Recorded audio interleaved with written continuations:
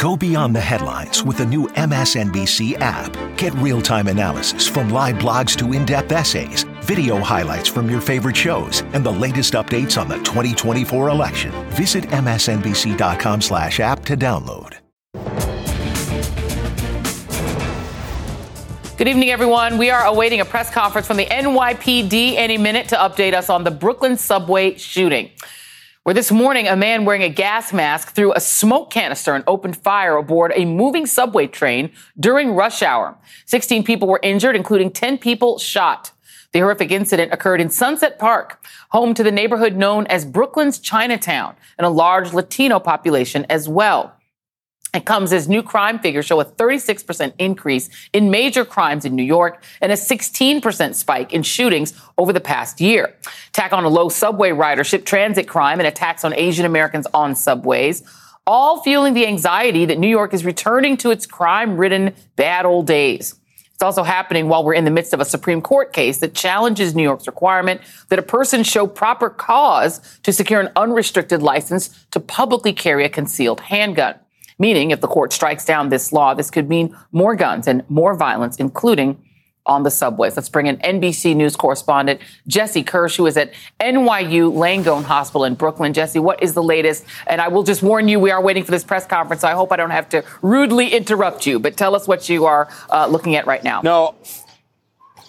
All good, Joy. And, obviously we're monitoring several developments ourselves, looking at that news conference, and just got word from our team back at headquarters that the governor of New York's chief of staff, her team, tweeting out a photo of the governor on the subway tonight. So officials here in New York are trying to project, obviously, that there is an element of safety here. There is an element of calm, but they are still looking for the person responsible for this attack. And just to put this into context for people who aren't familiar with the New York subway system, aren't familiar with New York City, a lot of people rely on the subway to get around in this city. People who are going to work, children who are going to school. In fact, I talked with some teens this morning who were heading to work and who were heading to school and wound up having to get off the train. Thankfully, they are okay, and we're on another train, not the train that was under attack. But that just gives you a sense of how many people rely on those trains in the morning hours around when this happened at 8:30. And this train was headed for Midtown Manhattan.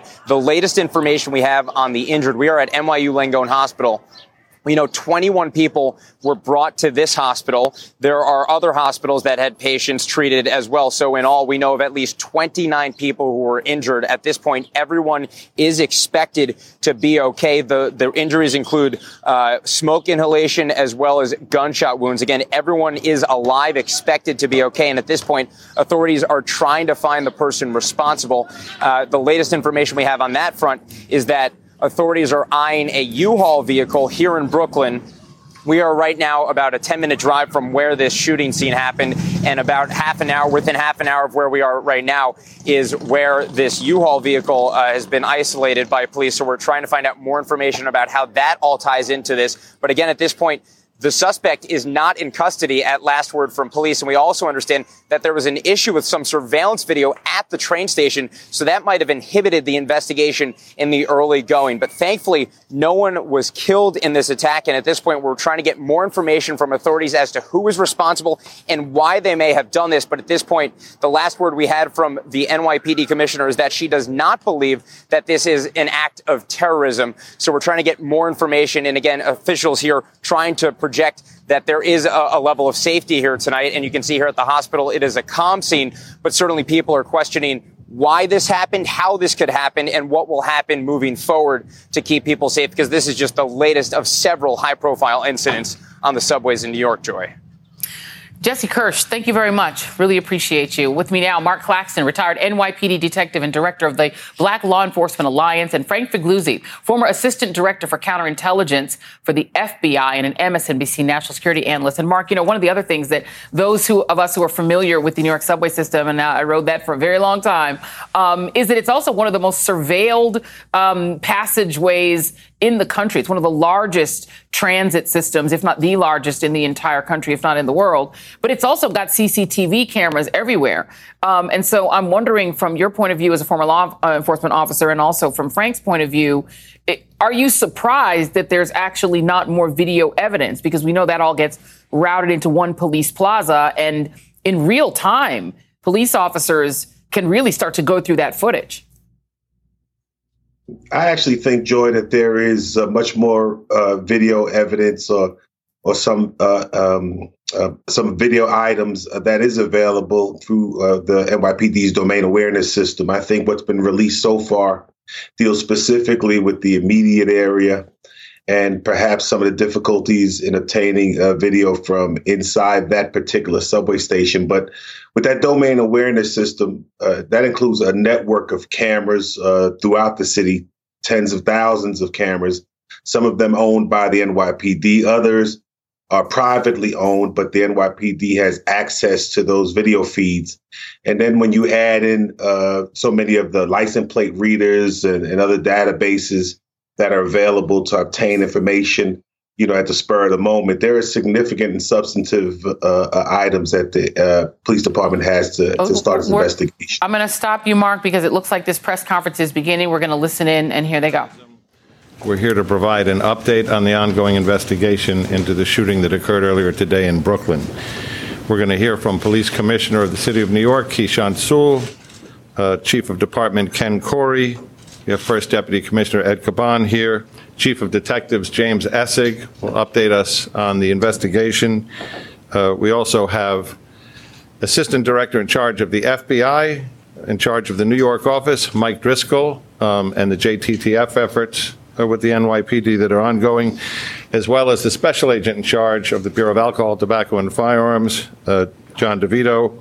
But we'll begin with word from Gracie Mansion from the Mayor of the City of New York, Eric Adams.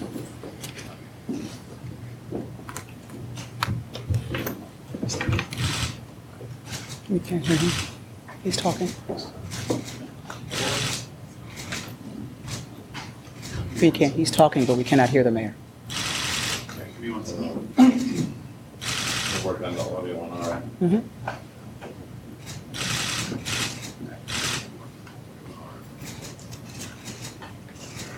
Is his audio going out on the air?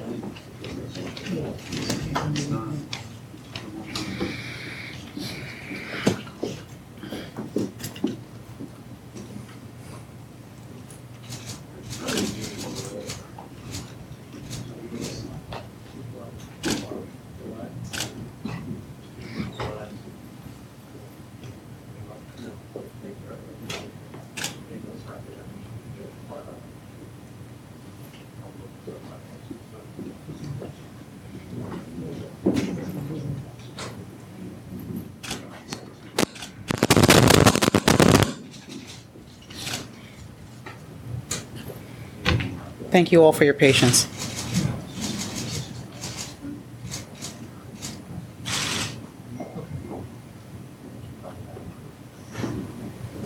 We're having an audio difficulty, so what we're going to do is regroup here. We're going to cut to the police commissioner, and when we resolve the audio problem, we'll bring the mayor back. Okay. Thank you all for attending this evening and helping us get this information out to the public. It's so important. We are truly fortunate that this was not significantly worse than it is. As we reported this afternoon, a man who was traveling on a Manhattan-bound N train opened 2 canisters that dispensed smoke throughout the subway car. He then shot multiple passengers as the train pulled into the 36th Street station in Sunset Park. 10 people were injured by gunfire, and an additional 13 were either injured as they rushed to get out of the train station, or they suffered smoke inhalation. Some good news is that none of the injuries appear to be life-threatening. As detectives processed the crime scene, they recovered a 9mm semi-automatic handgun, extended magazines, and a hatchet. Also found is a liquid we believe to be gasoline and a bag containing consumer-grade fireworks and a hobby fuse. About an hour ago, detectives located a U-Haul van in Brooklyn that we believe is connected to the suspect. At this time, we still do not know the suspect's motivation. Clearly, this individual boarded the train and was intent on violence. We're conducting a highly coordinated investigation that includes NYPD detectives, the FBI NYPD Joint Terrorism Task Force, and the ATF, who have been instrumental in tracing the firearm and ballistics. The suspect is a dark-skinned male and was wearing a neon orange vest and a gray-colored sweatshirt. We do have a person of interest in this investigation, but we need the public's assistance with additional information. We're asking anyone with information to call Crime Stoppers at 800-577-TIPS. We know this incident is of grave concern to New Yorkers. We cannot lose sight of victims in this city. We will use every resource we can to bring those to justice who continue to prey on the citizens of New York. I'll ask Chief James Essick to come in and give details of the investigation.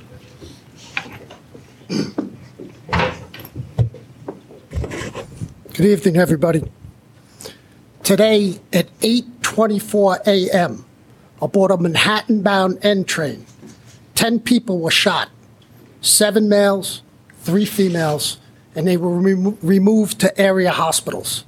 An additional 13 people suffered injuries related to smoke inhalation, falling down, or a panic attack. The information I'm about to give you is preliminary, and it's subject to change right now. As that N train was between stations 59th Street and the 36th Street stations, seated in the second car in the rear corner was a dark-skinned male. Various descriptions of his height are given. He is heavy-set, wearing an orange-green nylon-type construction vest. He also had on a gray hoodie, a surgical mask, and a neon green construction helmet. As the train approached the 36th Street station, witnesses state the male opened up 2 smoke grenades, tossed them on the subway floor, brandishes a Glock 9mm handgun. He then fired that weapon at least 33 times, striking 10 people. The male then fled the scene, and detectives are actively trying to determine his whereabouts. Recovered at that scene was a Glock 17 9mm handgun, 3 extended Glock-type magazines. 1 was still in the weapon, 1 under a seat, and 1 in a backpack. We had 33 discharged shell casings, 15 bullets, 5 bullet fragments, 2 detonated smoke grenades, 2 non-detonated smoke grenades, a hatchet, a black garbage can, a black milk-type style rolling cart, the gasoline, and a U-Haul key. The U-Haul key at the scene led us to the recovery of a U-Haul van a short while ago in Brooklyn.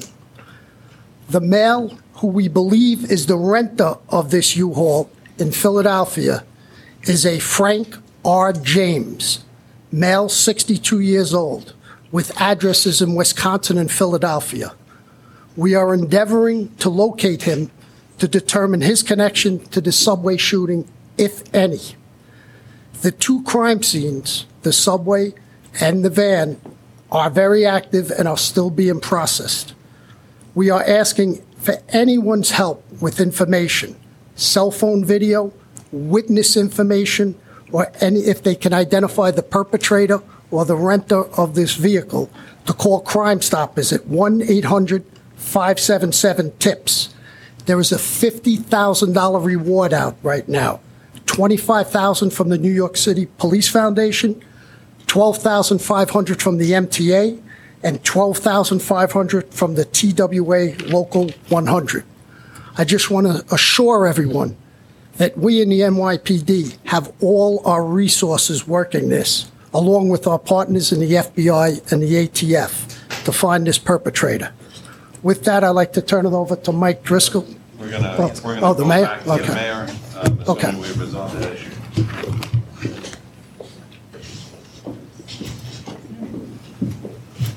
Mr. Mayor, we're ready for you.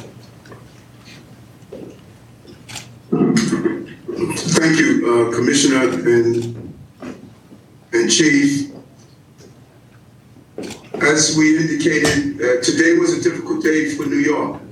And days like these are playing out too often in cities across America.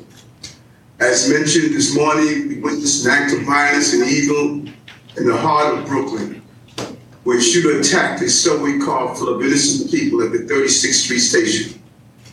We saw a quiet Tuesday morning turn the N train into a war zone as a smoke bomb was detonated and multiple shots rang out.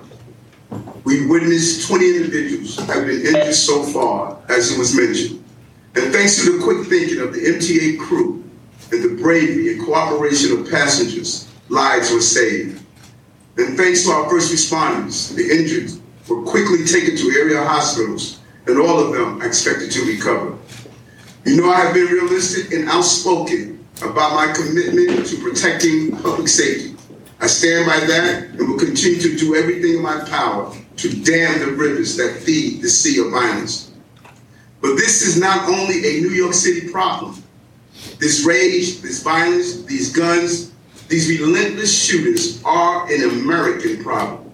And it's going to take all levels of government to solve it. It is going to take the entire nation to speak out and push back against the cult of death that has taken hold in this nation. A cult that allows innocents to be sacrificed on a daily basis. A country where buying weapons of mass destruction is as easy as picking up a piece of plywood or a garden shovel. A country where there are more guns than people. There are over 400 million guns in this country alone. The U.S. gun homicide rate is 26 times that of other high-income countries, where over 100 people die in gun violence every day. Guns are the leading cause of death for American children and teens, like the 16-year-old baby we lost in the Bronx. From schools in Columbine, Sandy Hook, and Virginia, to music festivals in Las Vegas, to nightclubs in Orlando, to movie theaters and yoga classes across the nation. These killers have used weapons of mass destruction to massacre innocent people. They control no armies or military forces, yet these individual killers terrorize our nation. I've often said that this city is not going to adapt to dysfunction. Ending gun violence means changing gun laws. We cannot clean up a flood when the water is still pouring into the basement. And we can never stop the killing if we cannot stop the guns. To be clear, we will not surrender our city to the violent few, and we will not surrender all of America to this cult of death. The sea of violence comes from many rivers. We must dam every river that feeds the greater crisis. That is the work of my life, this administration, and this police department. I will not stop until the peace we deserve becomes the reality we experience. You have my word as a former police officer, a fellow New Yorker, and your mayor, that we will end this epidemic, and that will capture the individual responsible for today's attack. We will capture him and prosecute him to the full extent of the law. Thank you, NYPD, FDNY, our first responders, and the collaboration from the federal government, the state, the city agencies. Thank you, Mr. Mayor. I'd like to turn it over to Assistant Special Agent in charge at the FBI New York office, Michael Driscoll. Thank you, Commissioner. I want to start by expressing our hopes and prayers that the victims of this event will enjoy a quick recovery. They are our primary focus right now. I also want to echo the thanks for the partnership to the NYPD, the ATF, and all the partners who are contributing to this investigation. Right now, the FBI NYPD Joint Terrorism Task Force is fully engaged with this investigation, providing assistance through manpower, technical assistance, and basically everything we can throw at it. We expect the process to be a long one as we gather all possible information to track down all possible leads. And I would encourage you, as it was mentioned earlier, to please reach out to the NYPD tip line at 1-800-577-TIPS. And I would also add, as frequently the case in many of our current investigations, everyone's got a cell phone in their pocket. There's a lot of video out there. If you have digital information that you'd like to share with us in connection with this investigation, please visit fbi.gov/Brooklyn shooting, where you can upload that information. So we are seeking the public's help. You heard mention before of a name of possible interest. Videos would be particularly helpful, or any other additional witnesses who have yet to come forward that can provide information that might help this investigation. So thank you for your participation, and I thank everyone for their partnership in the course of the investigation. Thank you. We'll take a couple of questions. Yeah, Commissioner Sewell, is it the belief that he fled on foot after abandoning the van, or not? We are not sure where he went at this point. That is subject to investigation. We have a number of resources that are combing on foot and doing video canvases as well to determine where he went. Commissioner, you posted videos online talking about being a victim to the mayor's mental health programs. Can you talk to us about this? Do we know to the department? So based on some preliminary information, there were some postings possibly connected to our person of interest where he mentions homelessness, he mentions New York, and he does mention Mayor Adams. And as a result of that, in an abundance of caution, we're going to tighten the mayor's security detail. So just to be clear, so this person, Frank James, he's not the person of interest that is in custody at this moment? I'm going to have him answer that. We have no one in custody at this time. No. We are looking for Frank James. We know he rented this U-Haul van. The key of that U-Haul van was found at the crime scene in the subway. And Mr. James made those social media posts? We're pouring through that, but yes, correct. And you believe he was the one in the train? Is that correct? We are looking to determine if he has any connection to the train. We know Mr. James rented that U-Haul truck in Philadelphia. And Mr. James made those threats online that the commissioner was just speaking about? Okay. So we're not calling them threats. He made some concerning posts, or someone made some concerning posts. We cannot attribute it to that individual yet. That's under investigation. But again, in an abundance of caution, we're going to tighten the mayor's security detail. That's all. Rocco, Daily News. Does he have any connection at all to the transit system? Is he a TA worker and any connection whatsoever to that subway station? That is subject to investigation. We don't have that information yet. Does he have a criminal record? John Doyle, CBS 2. Does he have a criminal record? What is his exact connection to Mr. James is just a person of interest we know right now who rented that U-Haul van in Philadelphia. The keys to that U-Haul van were found in the subway in our shooter's possessions. We don't know right now if Mr. James has any connection to the subway. That's still under investigation. Chief Essig, do you have any what we call robust DNA evidence from the crime scene of the van? The crime scene's still being processed now. The van is being processed, and the subway crime scene is being processed. But it's too early right now to tell. City, Katie? Can you explain where this U-Haul was located? Was it nearby? And also, I know you said you're investigating these videos, but can you confirm that it was him in the video or people that he knows? We're just trying to make that connection. The video, the YouTube videos and the videos on there's a man who posted there, Frank James. We're still working to see if that's our person who rented the video. And where was the U-Haul located? Kings Highway in Brooklyn. Kings Highway and what intersection? 30 West 4th and Kings Highway. Is there anything more you can tell us about the content of the posts? And I know you said it wasn't a direct threat against the mayor. Can you tell us anything he said about the mayor that caused you to do the security detail? There were general topics of concern, and I don't want to go into too many details about the mayor's security detail. We're just doing it just to be on the safe side. And just any other details about homelessness? You mentioned that you posted about homelessness. Complaints about homelessness, complaints about New York, nothing in general. I'm sorry, just general comments that cause us some concern that are subject to investigation at this point. Next question. Why were there no working surveillance cameras in the station? Why did police radios not work in the station? And how much did those factors hamper this investigation? Yeah, we know that there were 3 stations that the video wasn't working.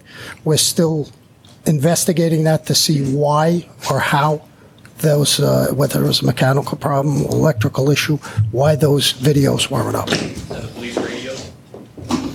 There was no issues with police radios in the reports that it seems that his radio wasn't working, and he told one of the teenagers there to call 911. Yeah, so patrol officers, officers who work topside, if you will, in patrol precincts, when they go down the station, they have to switch frequencies. It's a UHF versus VHF. So if they didn't switch the radio over to the VHF frequency, they would not be able to transmit down in the subway station. So it's user error. It wasn't a problem with the actual radio. Bloomberg News. How many officers are assigned to the 36th Street station, and were there any officers in the station at all? So we don't typically assign officers to subway stations. Officers patrol on a rotating basis. They ride trains, they come out, they patrol the stations.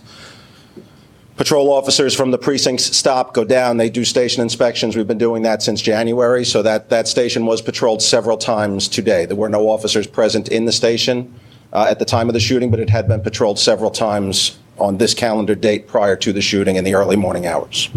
Next question. What do we know about Mr. James and his local ties to New York City? Timmy. We know Mr. James has addresses in Wisconsin and Philadelphia. As far as New York, still under investigation, but he's just a person of interest right now in this case. Is it clear when he entered the station, and is he on video anywhere after the fact?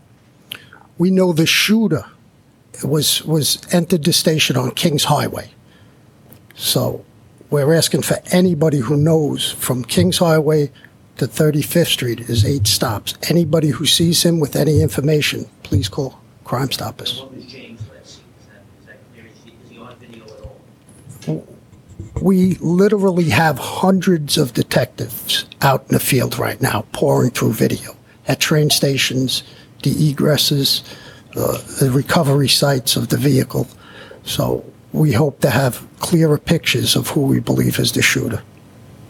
Two more questions. CNN? About the weapon that was recovered, has that been traced back to Mr. James at all? And is there any likelihood that, or how confident are investigators that he is the same person that pulled the trigger today? As far as pulling the trigger, that's still under investigation. As far as the firearm is concerned, we know it's not part of a multi-sale. We know it's not stolen. We're working with our partners in the ATF to track back to the point of sale and then move forward on that gun. Okay, last question. Your physical description of James, does it match the description that's already been put out today? Again, as I said, there was 2 smoke grenades thrown. We have various descriptions of height. I gave the description out of the man with the vest. We're looking through all possible leads on our person of interest. I think if you look at our social media, you'll see 2 photos of the person of interest. All right, thank you very much. Thank you, everyone. Thank you. Thank you guys for making that work.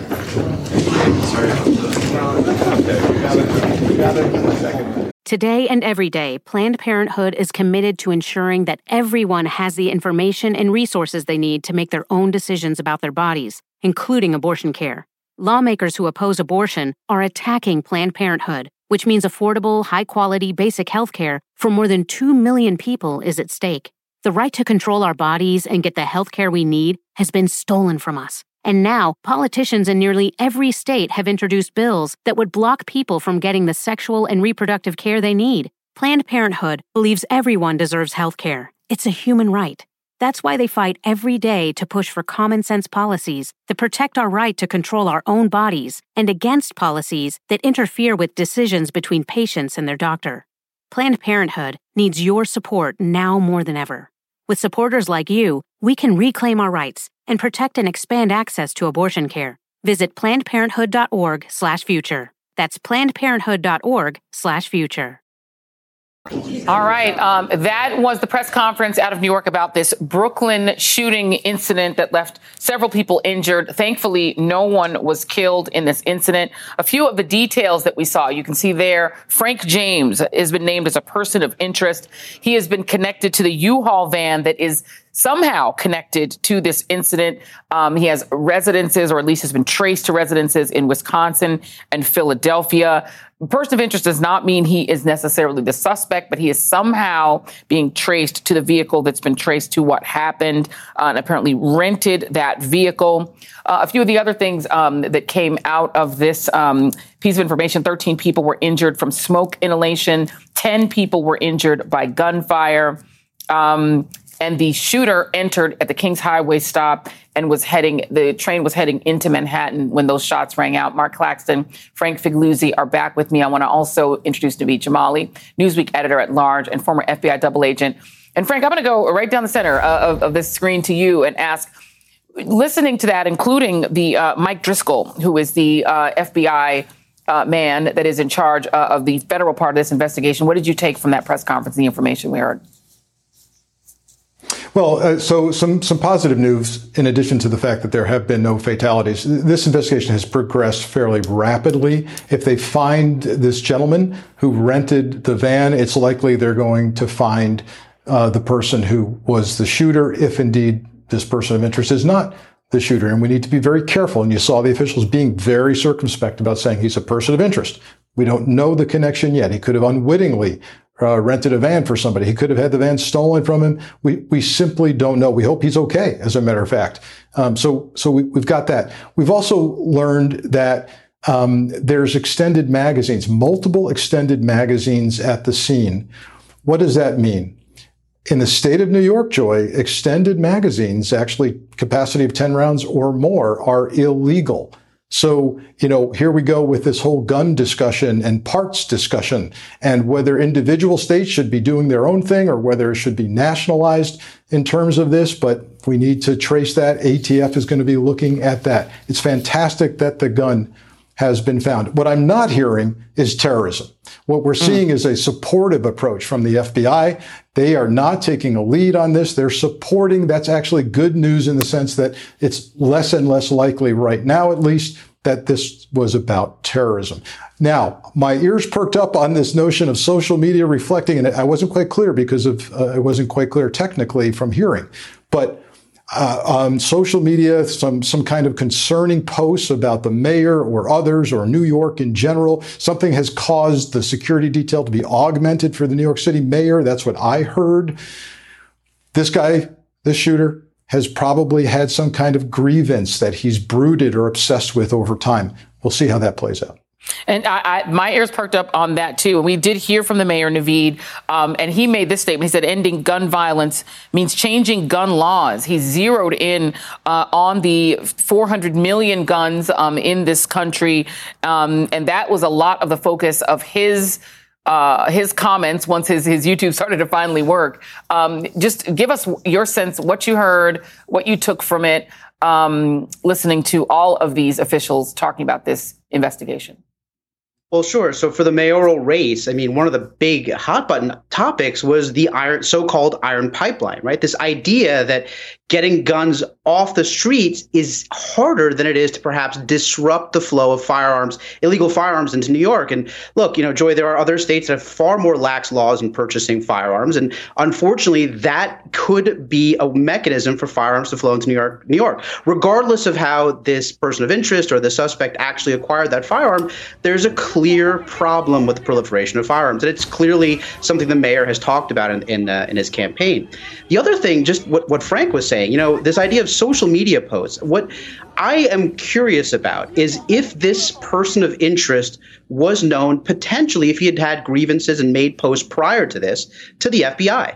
Look, we saw this in the Seaside bombing, right? We've seen this in the Pulse nightclub, and I'm not insinuating this is terrorism, but we've seen cases in the past where an individual has made threats, has come under suspicion by the FBI or other law enforcement officials, and frankly, because of the fact that we're a constitutional country and we have rights, there's only so much that law enforcement can surveil someone. And so the big question I am leading with is, was this person known to law enforcement prior to this? Was this a known quantity? And it appears that there may have been a history here. And so that is the big question going into this that I have. Very quickly, Frank, can you answer that question? I mean, you and I have talked about this before. You know, when you have these incidents, because of the First Amendment, there's only so much that law enforcement can do to really legally surveil people. There have been some big issues with what seems to be like pretty openly, anti-First Amendment surveillance of Muslim communities and other communities in the past in New York. But there are some limits as to what, even if somebody is known to be egregious on social media, can be done at the federal level, right? Yeah, I hope we've all done a part in dispelling kind of this public myth that the FBI or Big Brother government is watching everybody's emails, monitoring everybody's chat. Simply isn't happening. Now, the question Naveed is raising is not was his chat monitored or was posting about, but did somebody report him, or did he actually come on the radar screen officially? And I can assure you the names are being traced right now in indices in various agencies, law enforcement agencies, to say, have we ever encountered this guy of interest or anybody he knows? Is anything that looks like this in our records at all? That's going to come under scrutiny. Yeah, indeed. And Mark, let me bring you back in here because, there are a lot of questions. Even my kids who live in New York were texting me this morning. I mean, the idea that the cameras weren't working in that subway station. If anybody has seen the increase in fares in New York since when I was their age and my kids who are now in their 20s, it's astronomical. The amount of money it costs to go to get on those subway trains, the amount of money that's poured into those subways systems. The idea that the cameras wouldn't be working seems outrageous to folks, but I won't make you comment on that. But the idea also that there is this perception in a lot of these communities that there's a lot of cops on the train. There are a lot of police there that are watching fare jumpers, et cetera, but there weren't any officers deployed inside the subways. Explain kind of how how the deployment of police actually works in the real world. I think one of the police officials actually touched on that, and when he clearly indicated that there weren't police officers assigned to the particular subway station, but rather police officers are in and out of the subway station checking on a regular basis. And I know part of the mayor's plan and blueprint plan has been to increase the number of patrols in the various subway stations throughout the system. So you have police officers who are assigned to transit, who will be patrolling the entire system. You also have police officers who are up top, as they indicate on the streets, who will then go down into the subway systems and do canvases and patrol as well. So there is a healthier complement of police throughout the system now as a result of this most recent anti-crime initiative that Mayor Adams has instituted. Yeah. And to stay with you for a second, Mark, because this particular community, Sunset Park, it is known as Brooklyn's Chinatown. We have seen these spikes in anti-Asian violence against Asian communities, particularly through the Trump era and pinning the pandemic on people of color, what the former president did. So we've seen a lot of these really painful incidents. So this particular community has dealt with a lot of that. And I wonder if it surprises you that there haven't been more deployments of police and of protection, because a lot of those incidents happened on the subways, specifically in communities that have large Asian American populations. I think there are units within the police department currently that are addressing the issues that deal with bias-related crimes, and they have increased resources themselves. But I think the primary focus in the city right now is less on bias-related crimes and those violent crimes that there are statistical increases in. I think the nation is looking at New York City and how they handle, address, or at least pay attention to these issues of violence, particularly gun violence. And I think that's why the mayor's statements appeared to be more geared toward a national audience than just New York City. It wasn't about just the response right now in New York to this particular case. It was more a response about how we deal as a nation with the issues of gun possession and how we handle violence, violent crime that involves guns. Yeah, indeed. And Naveed, I mean, clearly, gun violence is not a New York City specific issue. It is all over the country. And typically, New York City has been the safest big city in America for a very, very long time. And the dramatic reductions in crime have come, for better or for worse. Some mayors have used some pretty questionable tactics to try to decrease gun violence. And some of those are being brought back by Mayor Adams. But I wonder if can you comment on this? Because we have seen increases in violent crime, not just in New York City, but in a lot of cities since the pandemic. And I'm wondering if there's, a way that this investigation can also focus on that. There have been a lot of mental health related issues that are tied to this violence, including violence against Asian Americans. And I'm wondering if the response of these big cities has been sufficient given all of those different factors.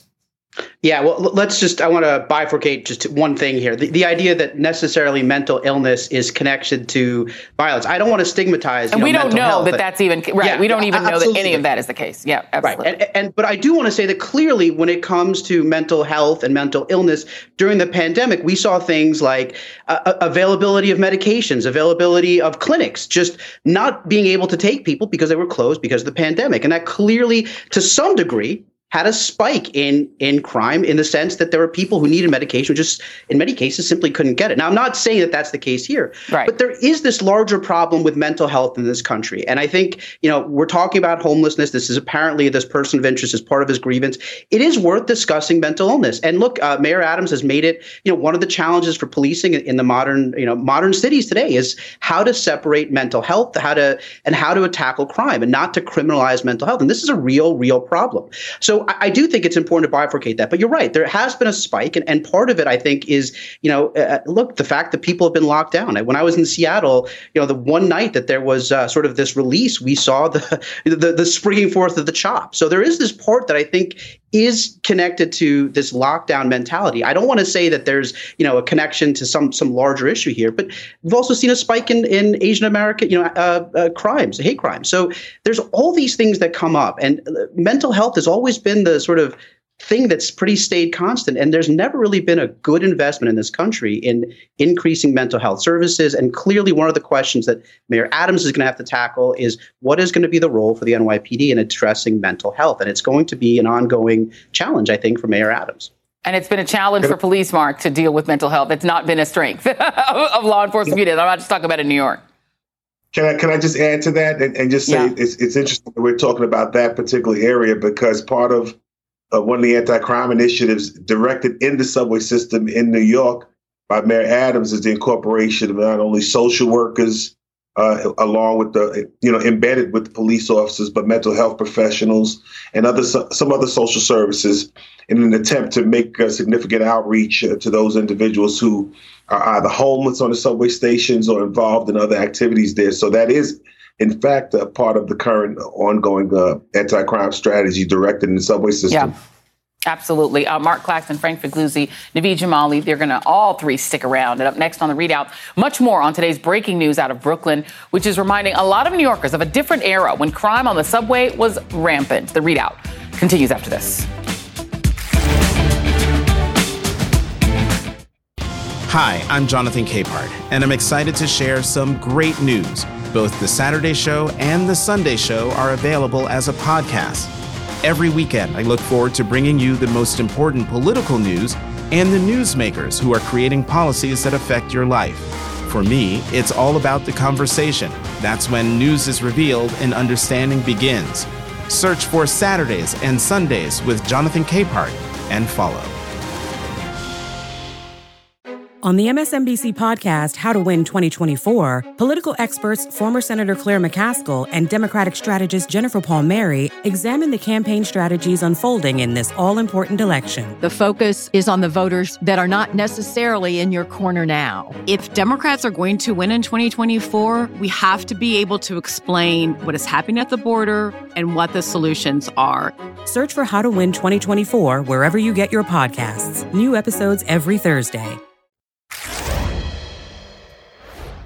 When New Yorkers of a certain age talk about the bad old days, they're often talking about the 1970s and 80s, a very different era for the now glittering and largely gentrified metropolis of today.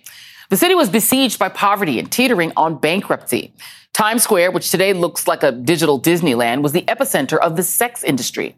While in the late 1970s, serial killer David Berkowitz, known as the Son of Sam, terrorized the city, killing 6 people and injuring at least 7 others along the way.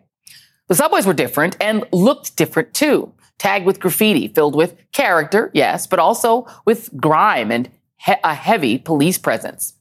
There was a grit, but also a sense of danger. Crack cocaine and heroin infested the city, driving the crime rate even higher, with much of that crime occurring on the subways as noted in this clip from NBC Nightly News in 1985. The New York subway system, the Bernard Goetz case, the subway shooter, has given the subways fresh notoriety. To many outsiders, even to many who live here, this is an area where fear prevails. In case you missed it, Tom Brokaw referred to the subway shooter known as Bernard Goetz. He was also known as the subway vigilante after shooting and injuring 4 young black men on a train in Manhattan after Goetz said they were trying to rob him. This was a huge case that garnered international attention. One of those teens was permanently paralyzed, but Goetz was still acquitted of 4 attempted murder charges and convicted only of carrying an unlicensed handgun. He served 8 months in prison, 8 months. New York eventually climbed out of that difficult era for many reasons, from falling unemployment in the 1990s to shifting patterns of drug use, and also gun control. New York State and New York City today have some of the strictest rules for gun ownership in the country. And fast forward to literally today, when panic on the New York City subway brought back those bad old memories. Mark Claxton, Frank Figliuzzi, and Naveed Jamali are all still with me. And Mark, I want to go to you because, you know, I'm old enough to remember some of that era. I moved back as a teenager in the 1980s. Obviously I was 2 years old, but I moved back and I somewhat remember it for whatever reason. But I mean, the 1980s was different. Getting on the subways, I remember going up to see my godmother in the Bronx. There was a different vibe and a different kind of fear. There was a lot more open drug use. You would see the heroin man leaning over. You thought he was going to fall off the L train. And there just was a certain more dangerous sense that the men who would try to rub up on you in the train. You had so many more dangers, especially as a young woman. And you know, there was a lot of work put into making New York safe and making New York safer. And one of the big changes were the gun laws. And it is all the way illegal to have a firearm, an open firearm in New York City, except for a few instances. So what do you make of the fact that we are now seeing this sort of spasm of gun violence to the point where that is, in a way, what elected the current mayor, Eric Adams? Well, first off, Joy, let me just say that I remember all of that era, and thanks for making me feel. You were 4 and I was 2. We're going to work that. Yeah. Right. You know, I joined the police department in 1985 there, so that kind of gives you an indication of my age. But it was a different time, a very different time, a significant shift. We were right at the beginning of somewhat of a shift in the approach to policing, if you will. The climate, the tone and tenor of the city was vastly different. Tolerance was, very different. Police enforcement at that time, at that point, was significantly less.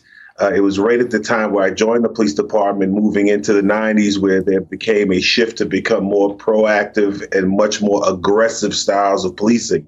And that's when you ran into the more of the complications, when you dealt with issues of constitutional protections and rights, et cetera. There was a period of time when, at least on paper, gun possession had mandatory minimums. But the reality of it, and I remember this time specifically, I was in anti-crime in Harlem for a period of time as well before leading into narcotics division. On paper, there were mandatory minimums. The reality of it is that very few people who were found in possession of those weapons actually did the time that was on the books that they should have done. But there's always been an issue with the gun violence in the city. It's been managed somewhat much better over the past 15 years or so. But it appears that a lot of the old dangers are creeping their way back into the city. And unless you have innovative, outside of the box thinking and tactics and focus, you can find yourself back into that situation quite rapidly. Yeah, indeed. And, I think you might have served at the same time as my godbrother. We're going to have to talk offline. He joined the force, I believe, in 1990 during the NYPD. And, Frank, walk us through how you go from the federal level, from the FBI level, if you have the firearm and you have the magazines. Walk us from there to how you find the person. Because, as we understand, this person is a person of interest. That doesn't mean they did it. I think it's very important we keep showing that man's picture. It doesn't mean he necessarily did it. It means that they're looking to talk to him. But how do these investigations proceed at the federal level since the FBI is helping? What would they be doing right now? Yeah, FBI and ATF, particularly here where the gun is concerned. So there's a treasure trove that's been found at this crime scene. I mean, the gas mask is going to have fingerprints, even possibly. Think about taking on and off a gas mask. You're bringing hair and fiber, even perspiration. You're putting your fingers on it. You're leaving a trail. Now let's go to the gun. Again, we've got a Glock brand, so it's not a ghost gun. It's going to have a serial number. It's going to be traced. We heard at the press conference that they don't believe it was stolen. Even better. So there's going to be some track record here of where it came from, who purchased it. Fairly easily traced, we hope. The 30 some odd shell casings found on the scene, all again going to be tied to the gun, to the person, perhaps through fingerprints, extended magazines. This is going to be a solid prosecution once they find this suspect. But I think there's a larger issue going on here, which is we've got New York State, and I can tell you, I'll bet you dollars to donuts, if we flipped over to another certain network, Joy, they're going to be saying right now, see that? See, New York has these really strict gun laws, and see, it happened there, so gun laws are stupid.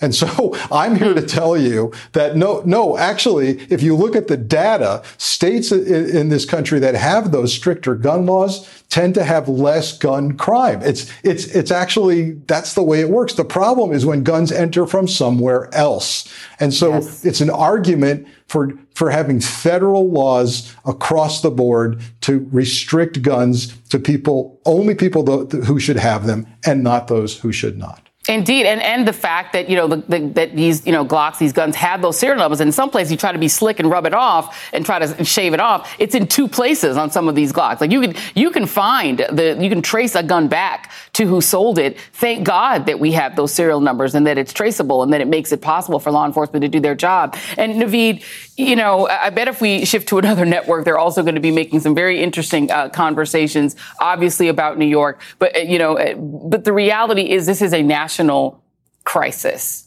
And gun violence is a national crisis because they aren't saying that when little kids get shot up in school, which is also being done using firearms. So I wonder what the conversation is. Eric Adams wants to make this a national conversation about gun violence. And so let's give him that, because it is if a state like New York that has very strict rules, I've sat in a grand jury, you will go to jail for having a gun in New York that you're not licensed to have.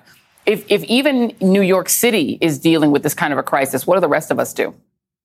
Yeah, we are in an age of data. And so the idea that we're going to trace this gun back and whoever had it illegally is going to be prosecuted, of course, that's incredibly important. But here's the part we very rarely go after, and that is to look at the data of where that gun came from.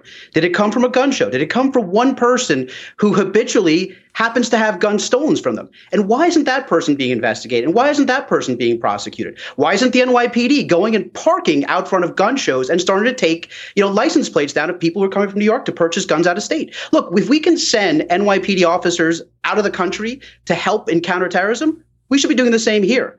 And you're exactly right. We can talk about federal legislation, but the reality is that we're never going to have universal federal legislation when it comes to gun things. And it's going to be up to the cities and the states to solve this. And if New York City is suffering from a proliferation of guns flowing through the iron pipeline, then New York City should be proactive, as Mayor Adams has indicated he would be, in disrupting that iron pipeline, going to the places where those guns are purchased, looking to prosecute people who are, buying guns and then selling them that are used in crimes in New York City. Yeah. It's not just the gun user. We have to go after the gun seller.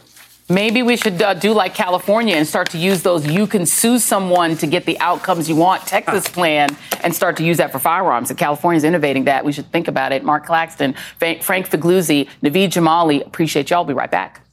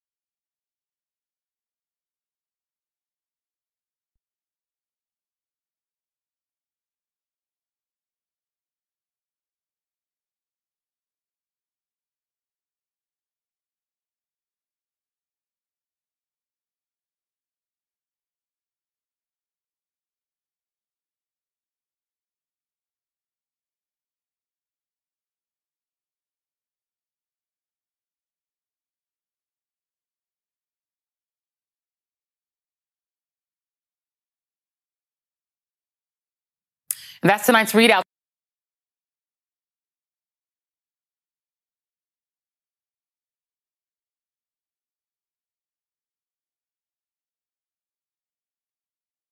When news breaks, go beyond the headlines with the new MSNBC app. Get real-time analysis from live blogs to in-depth essays, video highlights from your favorite shows and hosts, and the latest updates on the 2024 election. Go beyond the what to understand the why. Download the app now at msnbc.com/app.